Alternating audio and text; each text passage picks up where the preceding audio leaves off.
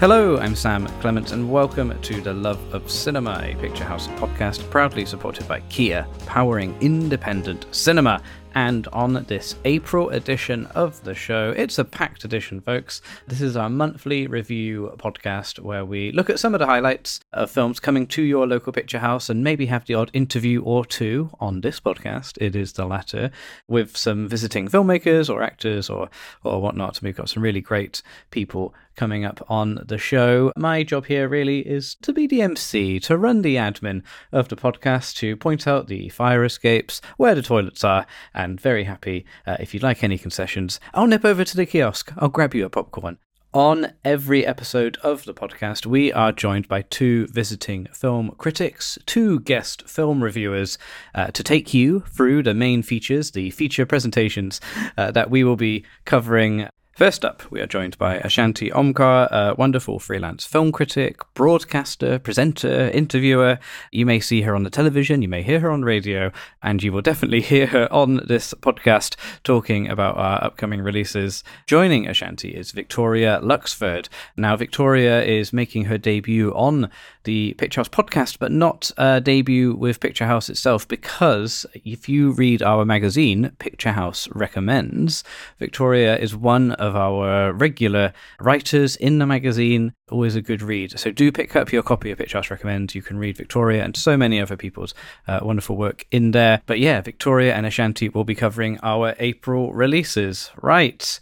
That's it from me. That's the admin. Oh, we've got two interviews coming up as well. So what we're going to do is we're going to run through the film reviews, but after certain reviews, there will be an interview with the directors, actually. We're joined by two directors on this month's podcast. So the first film that Victoria and Ashanti will be discussing is Mia Hansen-Løve's new film, One Fine Morning, and we're actually joined by Mia Hansen-Løve to talk about her film right after as well. So after the review, you will hear Lillian Crawford, who was one of our guest critics a few months ago, talking to the wonderful writer-director Mia Hansen-Løve about her film, One Fine Morning. Sandra Kinsler? Oui. Vous êtes la fille de Georg Kinsler? Oui, c'est moi. Il a des problèmes de santé. Ah bon, j'espère que c'est pas trop grave. Pardon.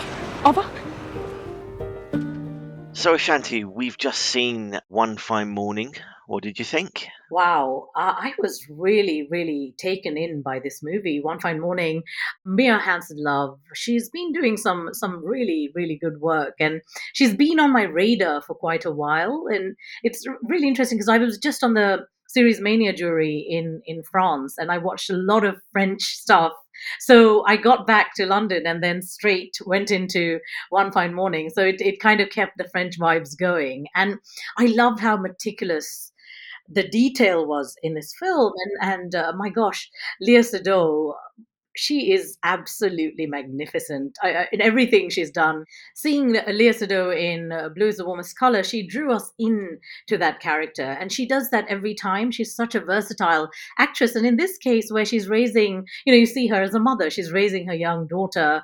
She works as an interpreter, and there she is with her father and everything he's going through, kind of losing sight, losing his memory, and having to move into assisted living. These are all very difficult things that many people go through in life with their parents. And when she has this romantic relationship with Clement, that was just just kind of added a little bit of joy to what she had as her life, which was very, it was a very tough life. She was going through it with almost a smile at all times. How about you? What did you think? I completely agree. I think Mia Hansen-Løve's sort of naturalistic style as a filmmaker is so perfectly suited to the heavy subject matter that you mentioned there. I think she never asks us to feel too maudlin or feel too sorry for anyone involved on screen. It's very much a sort of slice of life drama. It is very much sort of,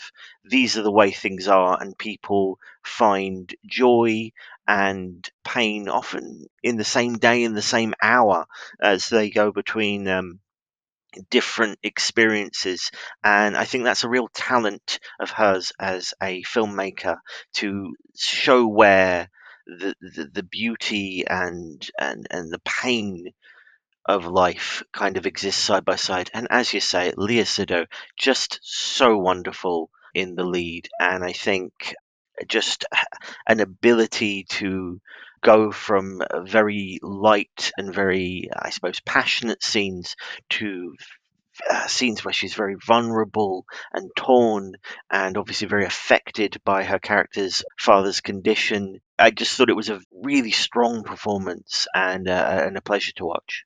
Absolutely. I feel like there will be some awards buzz around this film, particularly for that performance, because we get to see this once in a while. You have a film like The Father that comes out, and you see those performances, and they remind you of, the minutiae of life, and that's exactly what's been captured in this. Absolutely. You mentioned the father there. I think dealing with neurodegenerative conditions can be, I suppose, not the most appetizing of subjects if you are just looking at something on paper, but this is something that is part of life. And I think when dealt with sensitively, it can make for really good cinema. And that's exactly what happens here. It's not just about what the father's going through, but what the family's going through, celebrating the man they know, even as that, perhaps as he remembers himself, that person begins to unravel.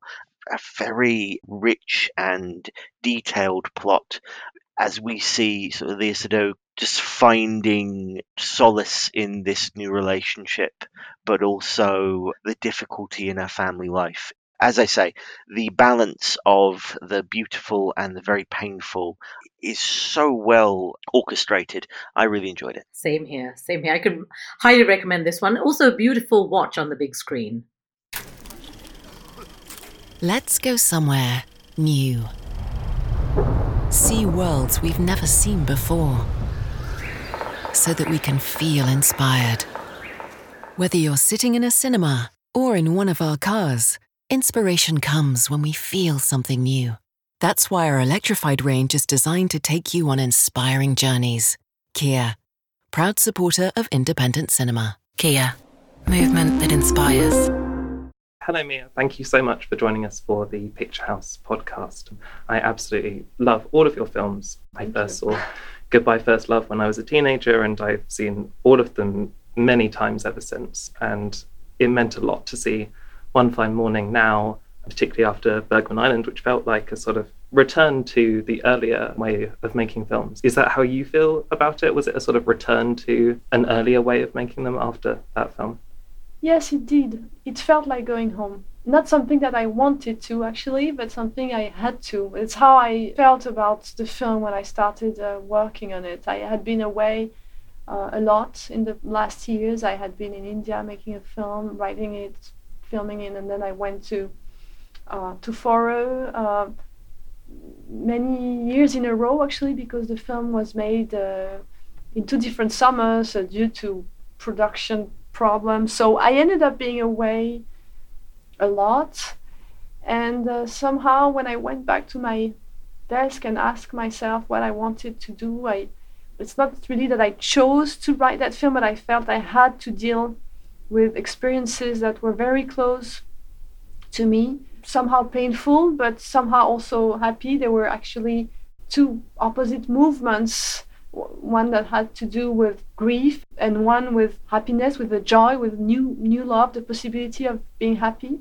I realized that there was this film that I had to do. There was no other way. I just had to confront those emotions.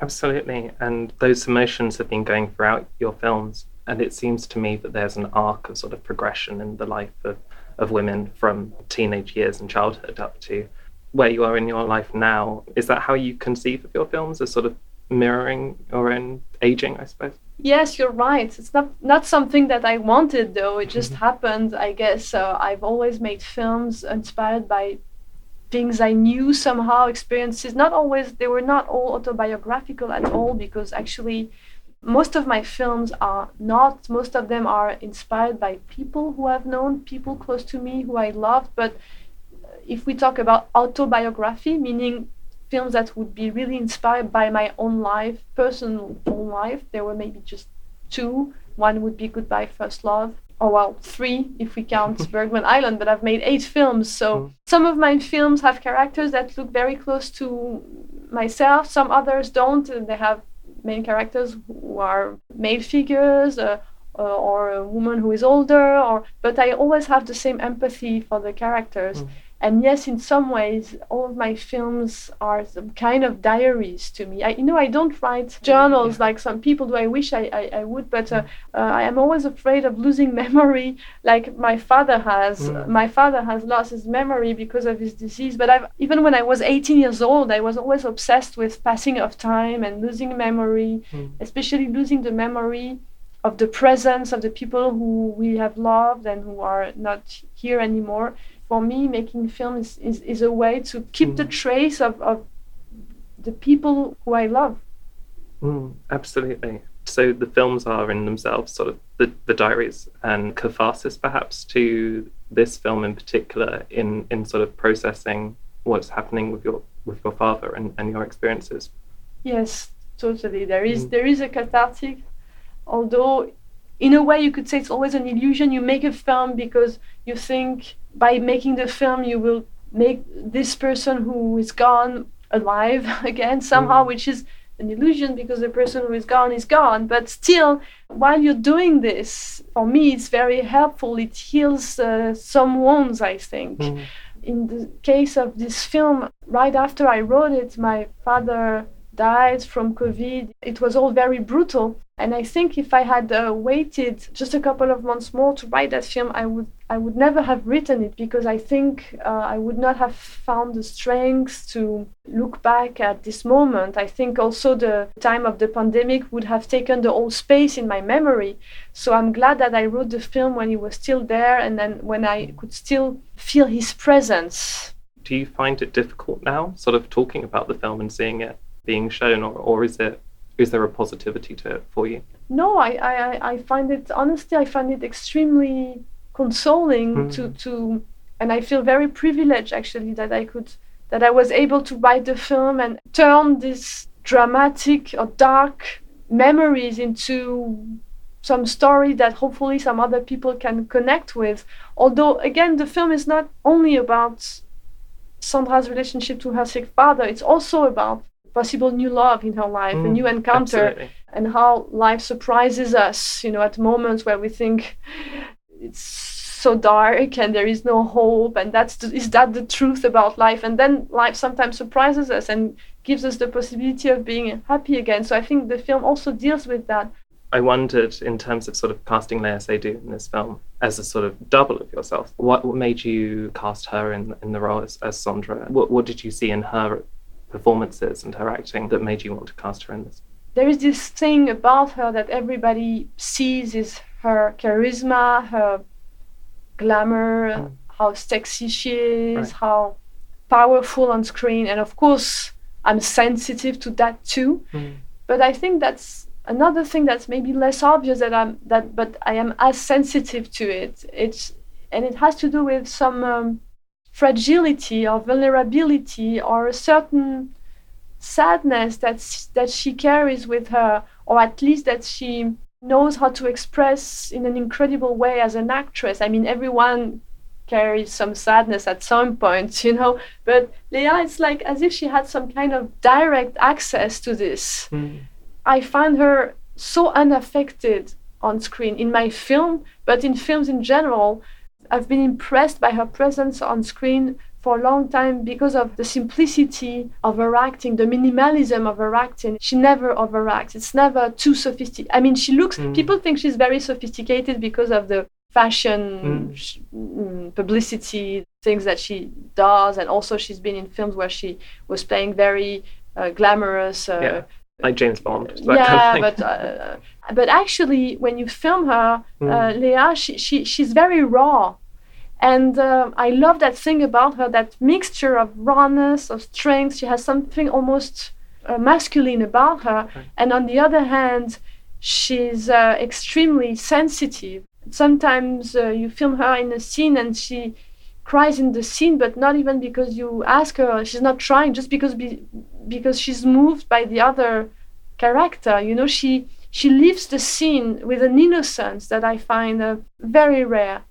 It seems to be through her performance that you're able to return to a mode of filmmaking with her that I often think when I'm watching your films, which is sort of a connection to Eric Rohmer and his films in the Nouvelle Vague, and the certain sort of minimalism that you get from that. And I think that those kinds of conversations and the dialogues that you have in this film and in your other films are so beautifully channeled by her, as you say, in a way that's quite different to perhaps how a mainstream audience might conceive of Leia.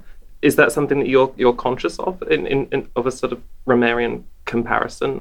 I'm aware of the Romerian heritage that's part of my cinema. Not that I was ever trying to imitate him in any way, but I'm just a huge admirer, and I guess some of the ideas of his cinema, or there is something about the sensibility of his cinema that I don't know if I could say I made mine, but that at least I feel very connected to. And the films of Rohmer, they matter to me as much today as they did when I started making films. They are still some kind of like an ideal of cinema to me. Rohmer is certainly a reference for me. In the case of the actors of this film, I would say that Melville Poupeau and Pascal Grégory are much more Romerian actors than Leia. I mean, this is why I'm asking this, because they've both been in his films. Because both have been in his films, and they are used to play characters who talk a lot, whereas Leia is actually, to me, she's more of a Bressonian actress. I know it sounds surprising to say that, but she has difficulties with talking, Leia, and you can actually see that in the interviews. She's not necessarily at ease with analyzing, talking. She's very shy. She's very restrained. I try to show that face of her actually in the film. She doesn't, in the film, she listens to the others more than she talks herself. She's a very silent character in some ways. And I think that aspect of her personality as an actress is something that I wanted to use in the film. She's a very shy person in some ways, Leia, which is surprising considering the kind of films that she's been in. Yeah, I think that's such an interesting comparison of sort of Leia's acting style compared to someone like Pascal Grégory, who is in this film the character who's sort of been talking about people like Thomas Mann and Franz Kafka and Kierkegaard throughout his life. And that sort of intellectualism is something more attached to him perhaps than to Zondra.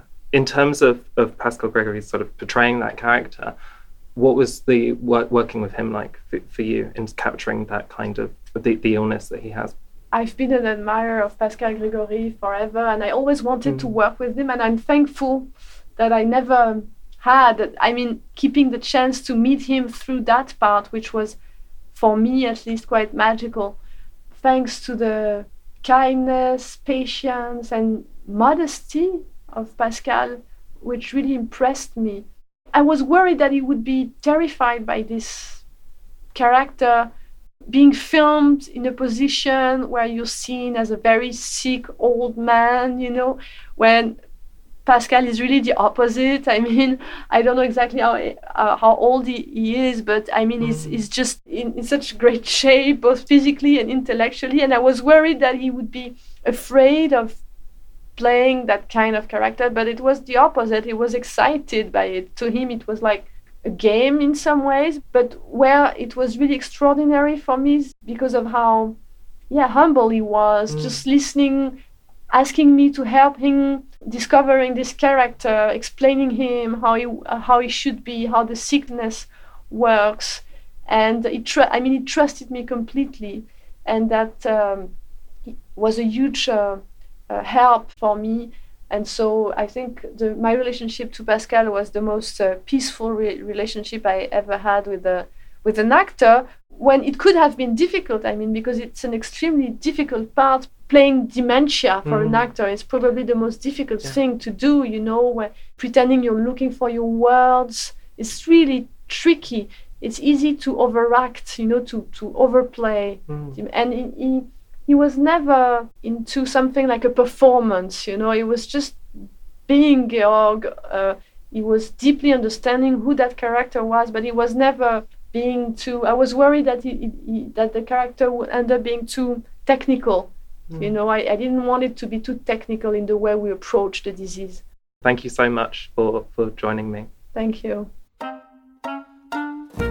Wow. Okay. Well, thank you so much to Mia Hansen-Löwe and Lillian for doing that interview. Mia actually came to a couple of picture houses whilst she was in town, Picturehouse Central and the Arts Picture House in Cambridge, where Lillian hosted a Q&A with her. I saw One Fine Morning also, and I really loved it. So I'm glad. I think I'm on the same page there with Ashanti and Victoria. Right, moving on. Another film that actually premiered at the Cannes Film Festival alongside One Fine Morning, Tariq Salah's new film, Cairo Conspiracy. So let's pass over to Ashanti and Victoria to talk about that. زي ما انتم عارفين شيخ الأزهر توفى امبارح. اختيار الشيخ الجديد قضية الأمن الوطني بالدرجة الأولى. الرئاسة عايزة الببلاوي. خلوهم يختاروه. Well, we watched a Cairo Conspiracy, or as we might have known this before, right, Victoria? The Boy from Heaven is what we kind of knew this film as. What are your thoughts on this? I think I've only just drawn breath. I think it's such a tense thriller. We follow Adam, a student at a prestigious religious university in Cairo, who becomes a pawn in a ruthless power struggle between Egypt's religious and political elites as an important political and religious appointment is about to be made. If you've ever seen any kind of sort of undercover thriller, any sort of espionage kind of thriller, you'll know the tone here, but it is, I suppose, pitched in an entirely different way. That conflict between religion and the state is used to such good effect that I think it's just makes for such thrilling cinema.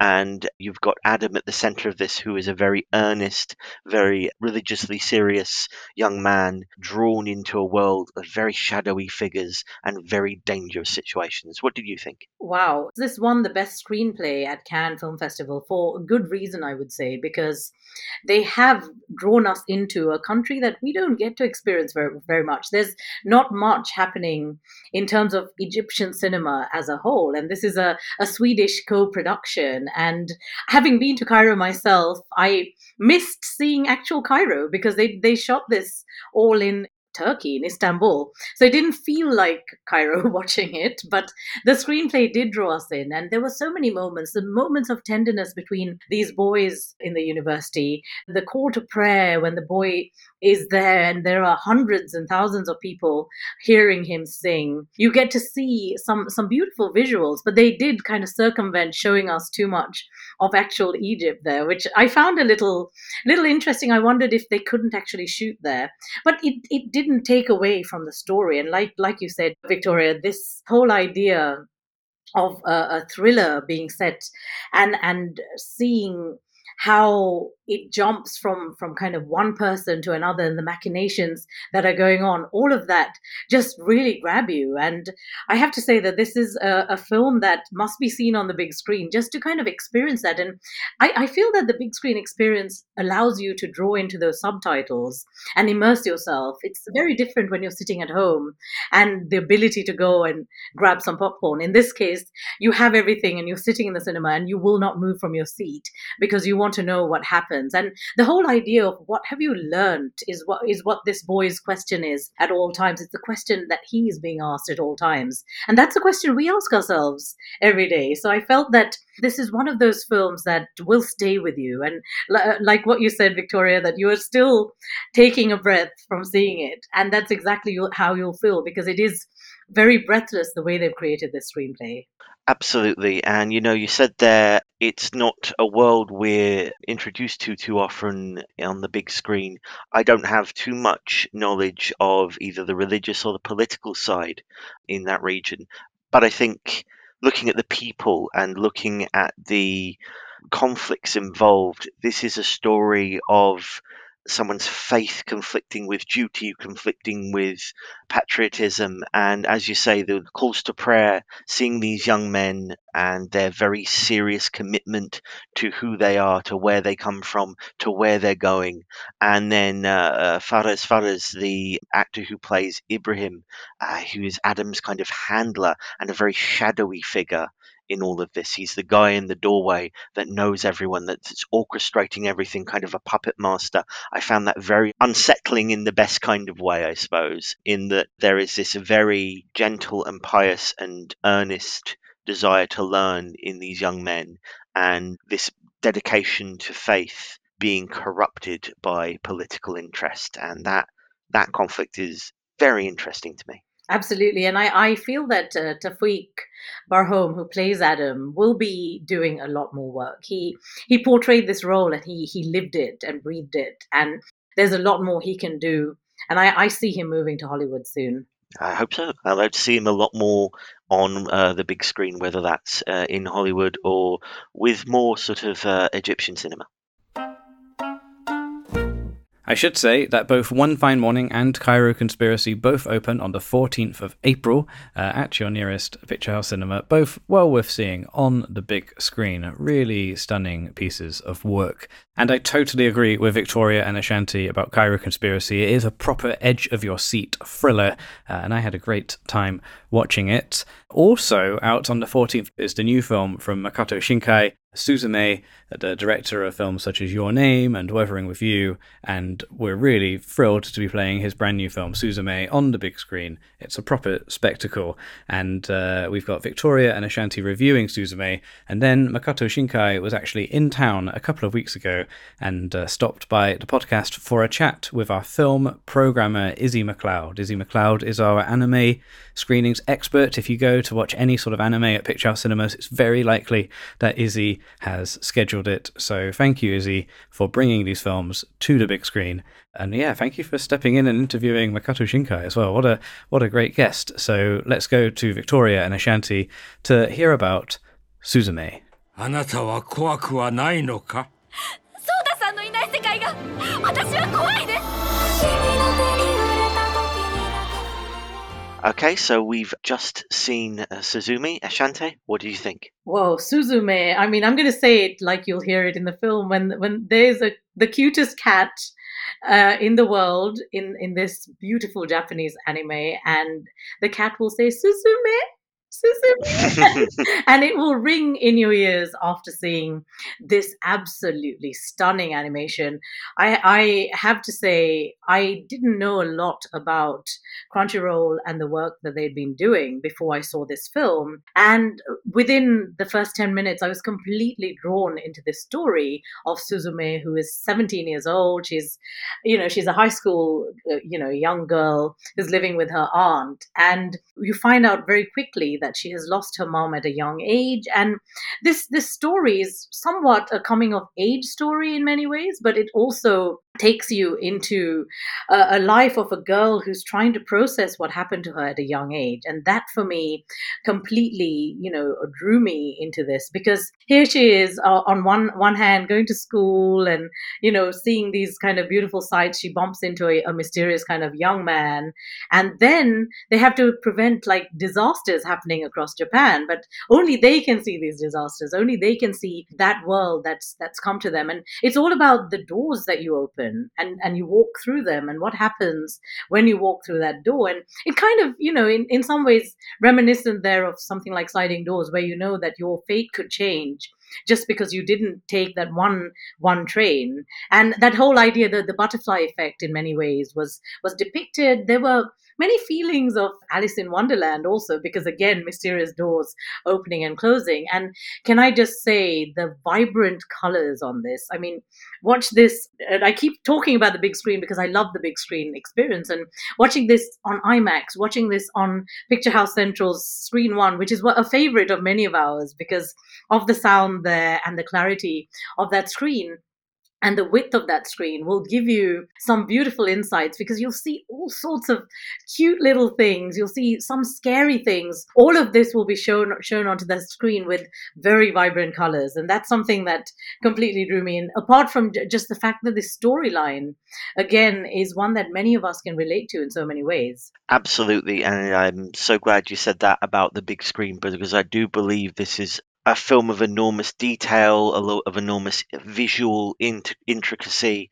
There is so much imagery in there that you have to catch. It's told in the script, but it is also told through the visuals and the wonderful animation, that it really just has to be seen on a screen big enough for you to notice every little thing. I loved the story. As you say, it is something a lot of people go through, a lot of people can relate to, and I think cinema is at its best when it uses very artistic means to tell a story that you can access quite easily. And I think that I'm by no means an expert on anime, but if it's a story that feels universal, that draws you into a new world very, very quickly. Oh gosh, yes, absolutely. It really does, and like you said, that this word means a lot to me. That it's a new world. It's a new world that we have never seen, and we're used to a lot of animations coming from Pixar, etc. But seeing this, the style of animation, even to the detail of how her nose looks, very different from what we would be used to seeing. But they gave us that in such a beautiful way, and I absolutely loved all the characters, including the little cat, I have to say, who says Suzume. It's just one of the cutest things that you will see on screen. I guess it's one of those films that you might want to watch more than once. Absolutely, I think the sign of a very good animated film is a small, usually animal sidekick that you just can't stop talking about. Yes, yes, I'm still. I mean, that word Suzume, Suzume, Suzume will always ring in my ears. I think it's going to take a while for me to forget that. We can start by talking about your new film, Suzume, and if you could just introduce yourself and I guess how you would describe the film for someone. So a lot of our audience may have never seen an anime before, but if this was a film they were going to try it out on, how would you describe it to them? My name is Makoto Shinkai and I am a director from Japan.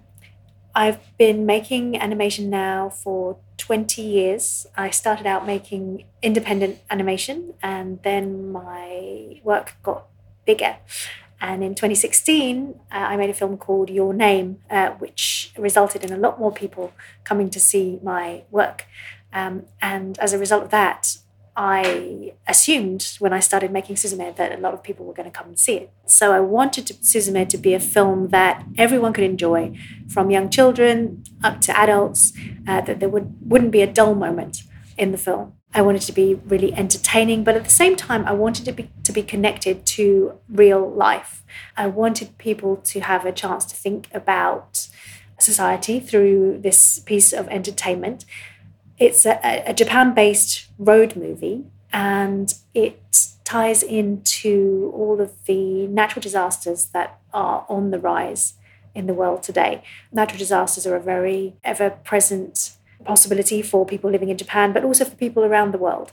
And so I want people to realise how that is connected to their own lives as they enjoy the road movie. Before the podcast, we mentioned the small documentary or interview you had about this disaster, particularly the Great East Japan earthquake, and how that impacted sort of how you go about your work. And I think in the UK, as a small island, we take for granted the fact that we aren't earthquake prone here or have many sort of natural disasters in the same extent. I was particularly struck about your tying of folklore with those disasters. I mean, in Suzume, but that magic realist edge, I think, carries through all your work. Do you sort of look to real life Japanese folklore and that historical cultural response to disasters that came before you when you sort of start your new work, such as Suzume?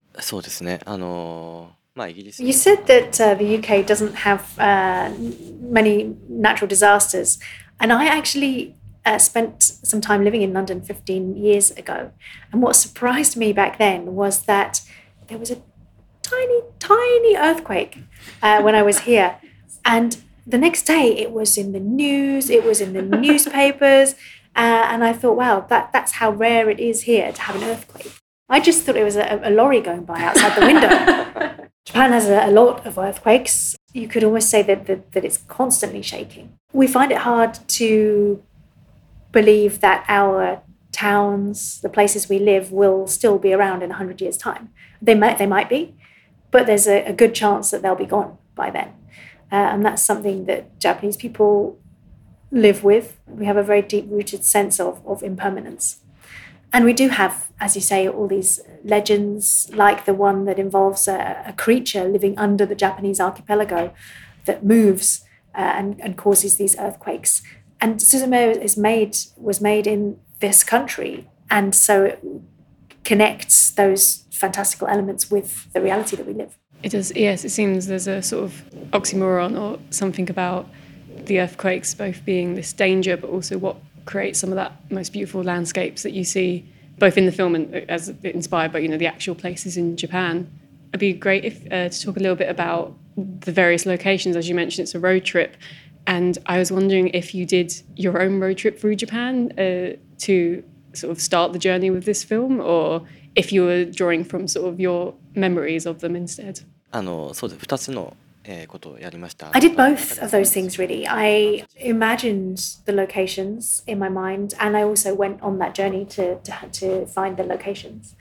It's based on the Great East Japan earthquake, which, just like Suzu, a lot of people born in Tohoku in the east of Japan, when the earthquake happened and the subsequent Fukushima nuclear meltdown, a lot of people had to leave their homes and moved west. That was something that really happened. Suzume is also born in Tohoku and now lives in Kyushu in the west. We follow her journey as she travels back east.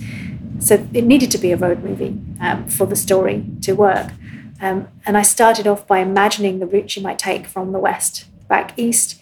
And then, although it was during the pandemic, so not many of us could go, but a few of us went on that journey from Kyushu, visiting different towns, taking different modes of transport, ferries, trains, cars, and mapped out the route that she would take. It seems no road trip movie is complete without a good soundtrack, and there's quite a few songs that are played, both the non-diegetic, the soundtrack that the characters don't hear is gorgeous, but also the songs they choose to play sort of in the car in particular, both were sort of comedic and touching. And I wonder if you could talk a bit about making the choices for those songs, if you had choices straight away in mind, or if it was only came together later on in the journey. When I wrote the screenplay, there wasn't any music playing in the car. It was just a mode of transport for Suzume to get back to Tohoku. But when I did the storyboards, I thought there was something missing. And that's when I came up with the idea of the music for the road trip. Because, of course, when you're driving, you play music. And there was another important reason for the music to be there. And that was because I wanted to show, and I needed to show, that the world of Suzume is an extension of the real world. Because that scene comes right after the bit in Tokyo where you have the massive worm above Tokyo, and it's very fantastical and it's like an action movie. But after that, I wanted people to start to realize that it's actually connected to the Great East Japan earthquake.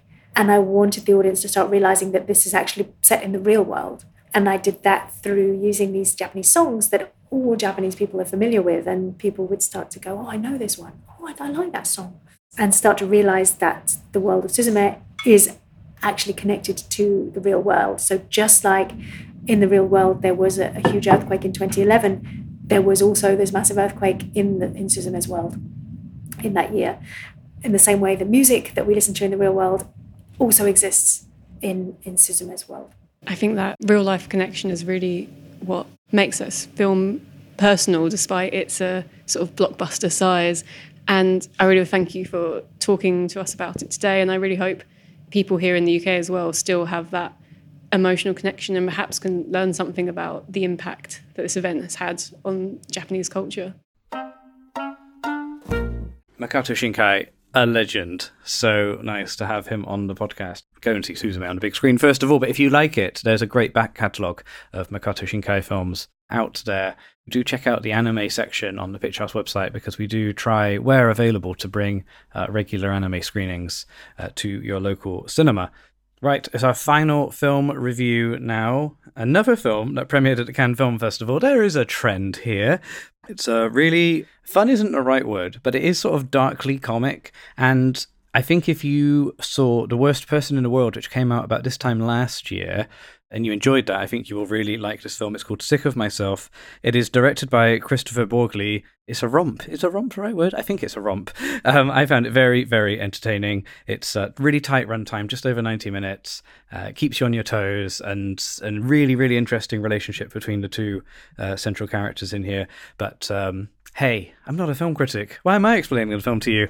Let's pass over to Ashanti and Victoria for our final film review for our April edition of the podcast. Da har jeg fått sett litt på prøveresultatene dine, og ja, det er litt sjokkerende dette her. Gud, han svinner! Hva skjedde? Så jævlig vondt i hodet, ass.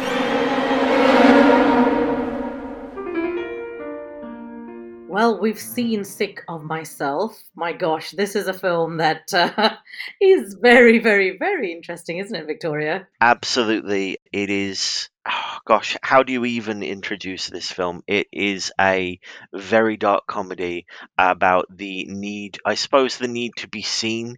When that is taken to a very extreme level, we follow a young woman called Signe, whose boyfriend has become, I suppose, the toast of the art world, a experimental artist who is celebrated in magazines and in his world, and getting a lot of attention that she perhaps becomes a little bit jealous of, shall we say, and so begins to resort to rather extreme methods to get the spotlight onto her. What do you say about this, Ashanti? I mean, extreme is the word for it. Part of it is a tough watch, I have to say, because you know that this is a mirror on society. You know, people are doing things like this. We see this happening across social media, for example, and people are desperate to get the views, and they will say anything and do anything. And this kind of brings it onto one big screen and reminds you of almost what people are feeling inside is what they're showing. And you see this in her her visuals. You see this in the tablets she takes, and how she wants to turn into somebody who is a celebrity. She wants to become a celebrity in her own circles and in wider circles. And, that kind of narcissism, which many of us have kind of noticed happening around us for sure. But to see it shown in this way, I have to say it was quite a surprising film for me in many ways. Only 96 minutes, so it's quite a quick watch, but at the same time, a lot of difficult ideas that they communicated, and the humor too. I mean, some people have branded this a comedy, but for me, it felt more harrowing than actually. It felt like human horror rather than actually a comedy in many ways. And what can I say? This is one of those films that I think is a must watch for us to process what's going on in the world around us. Absolutely. And as you say, there are unsettling elements to it, but I'd absolutely agree that I saw a lot of the world in the characters here.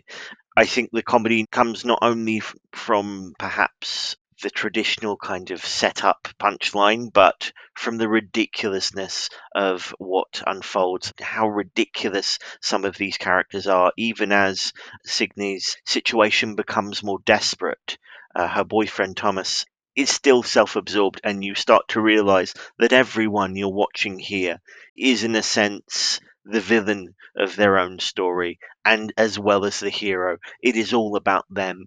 I think if you tap away at certain elements of society that is at the very extreme end, it does speak to a lot of what is going on. Social media, the desire, I suppose, to trend and be viral and all of that sort of stuff. It speaks to a lot of that, and I suppose exposes it in a way that's maybe a little uncomfortable at times, but also, as you say, at a very brief and very swift running time, it just skips along and is I suppose, quite compelling in some ways, as you want to know how far down the rabbit hole, to continue the Alice in Wonderland analogy. It's how far down the rabbit hole this goes and how bad things can get. But I think well acted, well directed, and an interesting concept. Certainly, certainly. I mean, I haven't seen another film with such a deep insight into psychology, into this modern psychology. And I'm very, very impressed that they were able to tap into that and showcase it in such a way. And certainly that human horror that it brings. I'm not a fan of horror films generally, but human horror seems to be something I'm now getting into. And there are more films that are showcasing this. And again, films are here to help us process the world around us. And I'm glad that we're getting films like Sick of Myself. Absolutely. And as you say, I'm with you in that sense that I'm very much a watch between my fingers horror watcher myself. But as you say, there is a reason these films are here, and they look at things that we might necessarily not process in everyday life and show a mirror to society, to the world. It does it really well, and a different sort of movie for sure. And there we go. That is a wrap on our film reviews. 4 fantastic brand new films coming to your local Picturehouse cinema. I have only just noticed that there are 4 films not in the English language. It's a real international flavour to the April edition of our podcast. Lots of fantastic stuff to see. So I do hope you get a chance to check those out. Now, as is tradition, whilst we had Ashanti and Victoria in the pod booth talking about cinema, we wanted to ask them what films are still on at your local Picturehouse that they would recommend you go and see, and what films are they most looking forward to coming to the big screen later in 2023. So we've talked about what's coming up. Ashanti, what about the movies that are currently in cinemas? What's your pick? My pick is Air. It's one of the films that I think it started the year for 2024 awards season, and it has Matt Damon in it, playing a role that you will absolutely love him for. Ben Affleck, Jason Bateman, Marlon Wayans, Chris Tucker, Viola Davis. I mean, you know that they were looking at this saying, who do we pick? Who are the best people we can pick to play these roles? It's a film all about the Air Jordan. So it's one of those pop culture things that many of us grew up around, and it has a blitzing soundtrack to go with it, which I can highly, highly, highly recommend. How about you, Victoria? What have you been watching, and what do you recommend that's still in cinemas? My pick for what's still in cinemas is Creed 3. Michael B. Jordan's, it's his 3rd round as Adonis Creed. Again, going up against a figure from his past. He's behind the camera as well as in front of it. And I think a very interesting director has been introduced in this movie. It follows the Rocky / Creed formula to a T. So I suppose, is it the most dynamic film in the world? No, but it is a formula that works, and he brings his own flourishes to this very well trodden path quite brilliantly. A lot of visual cues, a lot of personal elements brought into what's on the screen, and also a look at things like mental health and disability that I find quite refreshing for a big budget Hollywood blockbuster. Well worth checking out. 100%. The male vulnerability that they showcased so well totally stole my heart. So I'm with you on that one. Well, Victoria, what are you looking forward to? I mean, this year is filled with some really interesting releases. Absolutely. And what I'm looking forward to most is Killers of the Flower Moon, which is in cinemas from October. I love Martin Scorsese, and he brings a really intriguing murder mystery crime thriller to the big screen. Once again, working with Leonardo DiCaprio. I think every time they get together, it's magic and a very intriguing period drama. It's set in the 20s. Also, Brendan Fraser, the man of the moment, the Oscar winner, is also brought into the cast in a role that I think will bring more of the kind of depth of performance that we saw in The Whale. He's working with the right filmmaker to bring out these excellent performances. Leonardo DiCaprio, I think, is always worth watching, particularly when he's working with those tremendous directors, and I can't wait to see that. How about you? What are you looking forward to? Oh gosh, so my story actually goes back to Picturehouse Central's Screen One, which is my favorite screen to do Q&As at, to watch Q&As at, and to do viewings. You might have guessed from listening to this podcast so far. And I'm picking Spider-Man Across the Spider-Verse because when Spider-Man Into the Spider-Verse came out, and that was an epic feat of filmmaking in terms of how they showed comic book to animation come to life, I met Phil Lord and Chris Miller, who actually finished their Q&A, came down and spoke to us, and I just thought, wow, this is such a moment. And this film has been delayed a bit. We've been waiting a long time to see this film, so this summer can't come soon enough. But to see, Shamik Moore coming back as Miles Morales, the first Black Spider-Man, which is wonderful, and Hailee Steinfeld, she cannot go wrong in my book. She is fabulous, and to get this version of Gwen Stacy is just super, super, super exciting. And Issa Rae is going to be in it. Daniel Kaluuya is going to be in it. Brian Tyree Henry is going to be in it.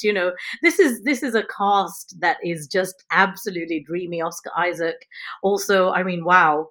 I cannot wait to see this. And also there's a connection. I'm South Asian, and Karan Soni coming in as Prithvi Prabhakar, who is Spider-Man India, who's going to be in this Spider Force. This just blows my mind, and I just can't wait to see this on the big screen more than once for sure. Absolutely. It's the first movie is, I suppose, considered by many to be the best Spider-Man movie. It's something that I suppose was meant as a spin-off from the main live-action movies, but really established itself in its own right. And I'm with you. I can't wait to see it. Well, Victoria, while we say goodbye, I've got to ask where we can find you. What's your latest stuff that's going on? Well, you can find me every week if you're in London in City AM. I'm the film editor for there, and you'll find my reviews there. You'll also find them on cityam.com.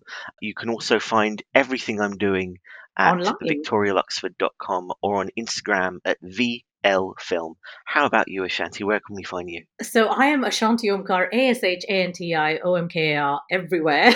Basically, if you type it into Google, you will find me. I am very, very active on social media. I go to lots of interactive experiences as well as broadcast about film, TV, and culture. And you'll hear me on BBC Sounds, you'll hear me on Times Radio, on Monaco Radio, and see me on television also from time to time on Sky TV, sometimes on BBC, ITV, Channel 4. So keep tabs on me by just typing in Ashanti Omkar, and you will find a plethora of stuff. And that brings us to the end of another edition of The Love of Cinema. First of all, a big thank you to our guest film critics, Victoria Luxford and Ashanti Omkar. You just heard it there, but do check out their work, whether it be online or in print. Both are two people definitely worth a follow on social media. I must also say a big thank you to our interviewers, Lillian Crawford and Izzy McLeod, who spoke to directors Mia Hansen-Løve and Makoto Shinkai about their respective films. I'd love to hear them talk about each other's films. That would be, maybe that's for another podcast. But yeah, really stacked edition of the show this month. We also could not make this show without Kobe at Stripped Media. Thank you for all of the production support, Kobe, and all of the work you put into making this happen. And Maddie Searle, our superstar editor, thank you for assembling. We had lots of bits of audio this month from interviews and everything, so appreciate that, Maddie. And the final thank you goes to you. Thank you for listening. If you enjoyed the show, please subscribe. It's available on Apple Podcasts, Spotify, wherever you're listening to this, basically. Give us a follow or a subscribe, whatever your podcatcher allows, if you feel compelled. A little star rating, 5 stars hopefully, and a review does wonders for the show also. And as well as doing these monthly wrap-ups of some of the key sort of highlights coming to your local picture house, if you subscribe, we also have interviews occasionally with visiting filmmakers, actors, etc. as they come available. So it's not just a monthly drop. We often put out 3 or 4 pods a month Sometimes the filmmakers' schedules are a little bit erratic, so it's sort of hard to plan those ones in advance, but if you subscribe, I promise you, there will be pods in between these monthly reviews, and if you just want to hear the monthly review shows, that's also fine. Our next one will be out in May, and May is absolutely stacked. There are some wonderful films coming out then.